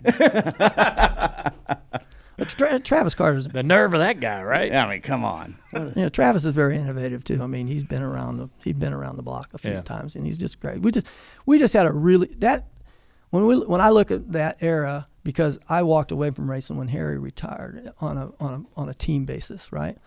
And I look at the people that we had there in that era, and I say, man, we had some of the best innovations. And so the lugs that are in the steering arms and the drag links and that to change the bump steer, that was a Leo Jackson idea. Really? Yeah. I remember Alan Quicky. I didn't go to the racetrack a lot, but I remember the times I did go to the racetrack. Alan Quicky was always, when we were running really good in 91, Alan Quicky was all over that car. Yeah. Yeah. So I remember bumping a car and using the bump steer gauge that had the tie rod ends that were clamps, so you could just clamp where you wanted the piece. You would clamp onto the drag link wherever you got your bump number. Then you would take the drag link off and drill where the clamp located the hole, right? So you'd have to weld up the original hole on the drag link, steel drag link, and then you drill where the clamp was, and now you have your bump steer the way it is. And so they said, you know what would be easier is to actually have slugs with different holes positioned. So you could just change it out instead of welding and drilling and all that. Well, we started building our own front sections, which Banjo Matthews was really upset about that because we his rear steer car. So Terry Satchel, who was an engineer that had worked at Penske's, and he'd been at Chevrolet, he'd been at Ford and whatever. He was helping us with something. So we got the opportunity to take our cars to the Detroit Shaker, and this is a rear steer car. And the weakest part of those cars was the strut rods, and the flat area in the strut rods where it went into the lower A-arm, right? And so this is Leo Jackson innovation right now. So he ended up machining his own strut rods for this thing, and we put a sleeve in the lower A-arm to slide this. I don't remember what number the steel was, what hardness the steel was. So it had a monoball out on the front section, and then it had this sleeve in there with a big nut on the back side of it. Right. And you were able to shim it also to get the lower A-arms in the right positions. Mm-hmm. And so that was all about that time. We started building our front section. We made a front steer strut rod car. Damn. Yeah. Yeah. Yeah. Yeah. Pretty impressive. Yeah. Yeah. Well, man, we appreciate you coming. Yeah. That's some good stuff. I'm glad to be here. Yeah. I'm glad to hang out a little bit. Yeah. Thanks for the deck lid. We're going to be proudly displaying that on our show. What else you got there? So this is the car that Ken Schrader ran for Andy Petrie in 1997. This is the first year that it changed from the Busch Clash to the Bud Shootout. Okay. And so I had done some graphic work. I have a graphics business, and so Brian Buckauer was like the motorsports representative for U.S. Tobacco at that time. And I said, he asked me if I'd design a car for Schrader for running this. So this car was supposed to run only in the Bud Shootout, the very first Bud Shootout with Kenny Schrader driving the car. And Kenny wrecked the primary car in the 125, so he had to run this with a broken sternum. He broke his sternum in that wreck in the 125s. Drove this car in the 500. So I think they ran this car at Talladega also. Nice. So I just kind of proud because I got to design it. And one of the things you know about designing cars, I know I follow you, how you like to design your own. So convincing them to change the door number to a different color so you could read the word skull better and put the shadow on the skull like that. Uh-huh. I don't know how I was able to convince Brian Buckauer of that, but he was able to influence the people above him to say, hey. Yeah. It does make a difference. Yeah. Little things, man. Yep. Well, we appreciate you, bud. Yeah, man. Thanks for coming on. Yeah. Good surprise, Matthew. Oh, we've been talking about this ever since the Andy interview. Yeah. Have you? Oh, yeah. There you go. We've been back and forth texting each other ever since then. All right, everybody, it's time for Ask Junior here on the Dale Jr. Download. We are thankful for Xfinity for supporting this part of our show. They've been a great partner of ours on the podcast for a long time and doing so many great things in the sport, and I am a customer as well at one of my houses, so it's secure. It is always online. I never have any drops, and and I've got multiple devices fired up to this thing, and everything works flawlessly. So thank you, Xfinity. Let's get started. Hannah. Well, this first one, we're just gonna go ahead and get after it right off the jump here. Oh boy. From Ryan Goodman, he said, Dale, you and Amy are going out on a date night. Who do you trust more with your children, Matthew or Mike? Matthew or Mike? Who do I trust with my children? Yes. If you're going on a date, this is so you got to call. We all know the answer. You got to call up the babysitter, and your options of babysitting are Mike or Matthew. Yeah. Well, I would have to say Mike, and only because I've seen him around my kids, so I know what they would. I've seen him around them. I haven't experienced, what babysitter Matthew would be, which I'm sure they would be fine. But they would be by the time I picked them up, they'd be full of Whataburger cheeseburgers and. And just coming back from Bowman Gray. Yep. Yeah. Where they learn to flip off the competition every time they drive by. They would have ice cream and cotton candy all over their face and clothes. And steak biscuits. Matthew's the Funkle. That's what my nieces call me, the Funkle. There you go. I believe that. Yeah. All right. This one comes from Ryan Johnson. He says, it's almost time for you to get back in the booth. What are your favorite and least favorite track broadcast booths to call races from? That's tough to say because I don't really remember. I don't remember exactly what each booth is like until I go back up there and I'm like, oh yeah, this place. I remember This place sucks. Yeah. Talladega used to be the worst one, but they got a new one now. But it used to be tight and small and old. I know you had struggle with Pocono the one time. Pocono. I remember you saying that. The Pocono booth's okay. Okay. We kind of use a room right next to the suites. I've almost tripped down the stairs because you're right. Pocono sucks. The Pocono booth's kind of tough. But I almost blew my knee out one time in that booth trying to get around. So it's so cramped in there where we had this real little alley of stairs, small little narrow alley of stairs, but there's also lights that are tripods and stuff that are on those stairs, and you got to kind of weave your way down. And I stepped wrong and popped. I heard my knee hurt for like a couple weeks because it was like I twisted something in there. Goodness. But it was close. There's just, there's some booths that are just older than others, but it doesn't really bother you, the size. Some of them are way too big. There's There's some suites that are just gigantic, but they're all fun. I don't really have I don't know which one's the best. I mean, the newer ones. I think it's kind of really the track you're at. You're like, hey man, I love this track. I'm more happy to be there because of the location or the race I'm about to see. And the Charlotte booth's kind of tight. Like I said, man, they're all kind of the Charlotte booth's tight as far as like height. It has low ceilings, and some of them will freeze you out, and some of them don't have any air conditioning at all. There's all types of booths out there. Freezing out and being too hot, that would put them at the bottom of the list right there. You got to have the temperature control.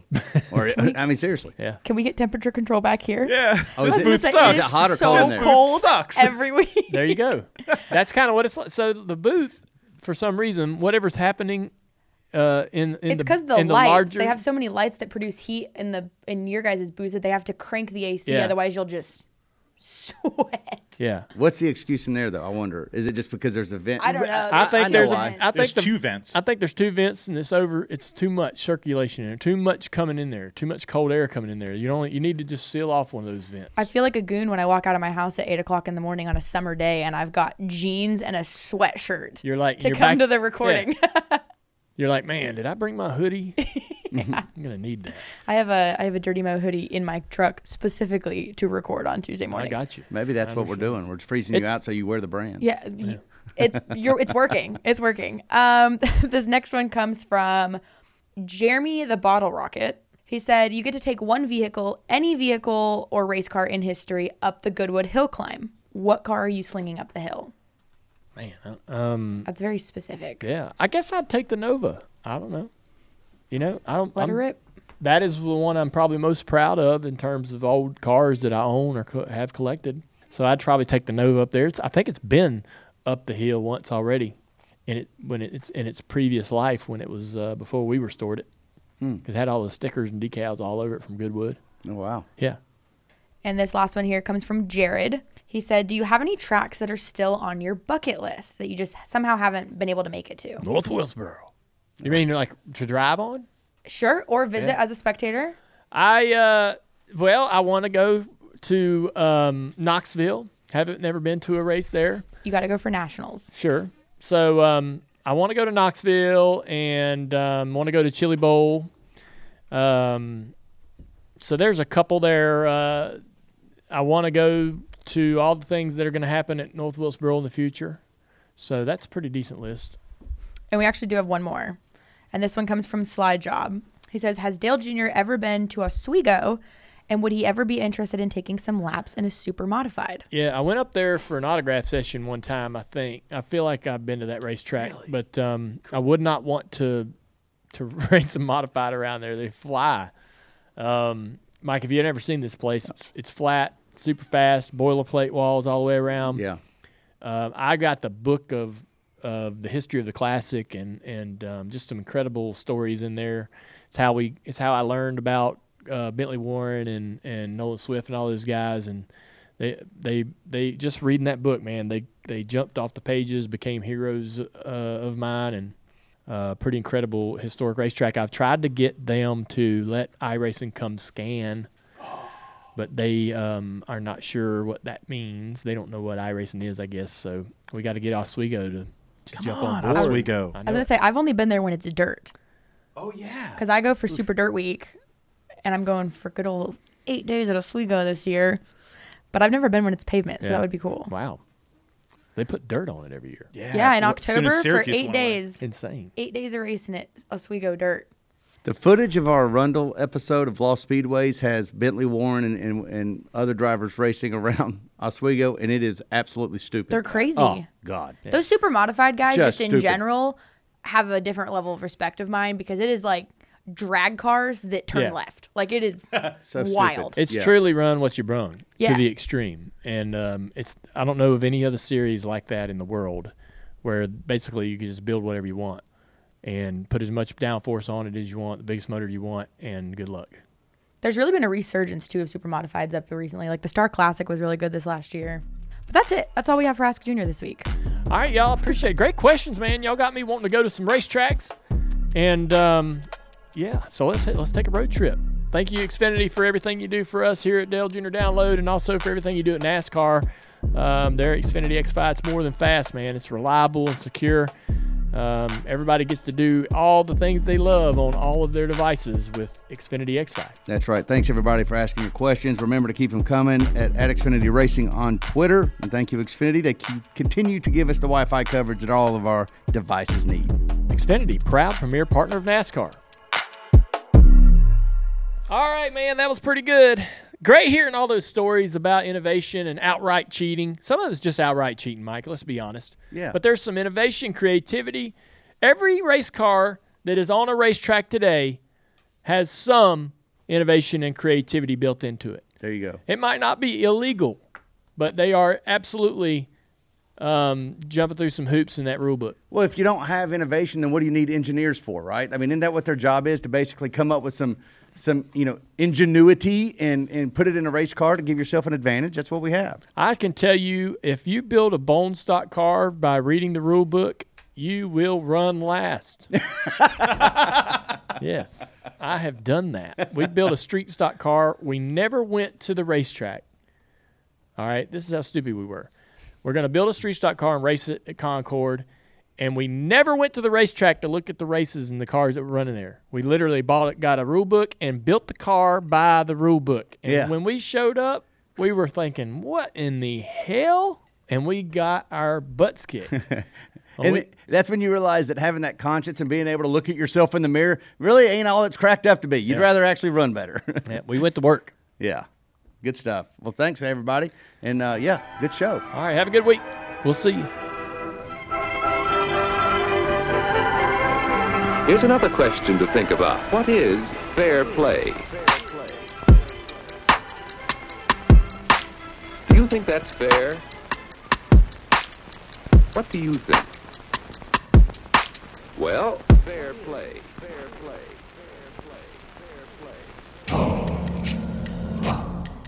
Check out Dirty Mo Media on Twitter, Facebook, TikTok, and Instagram.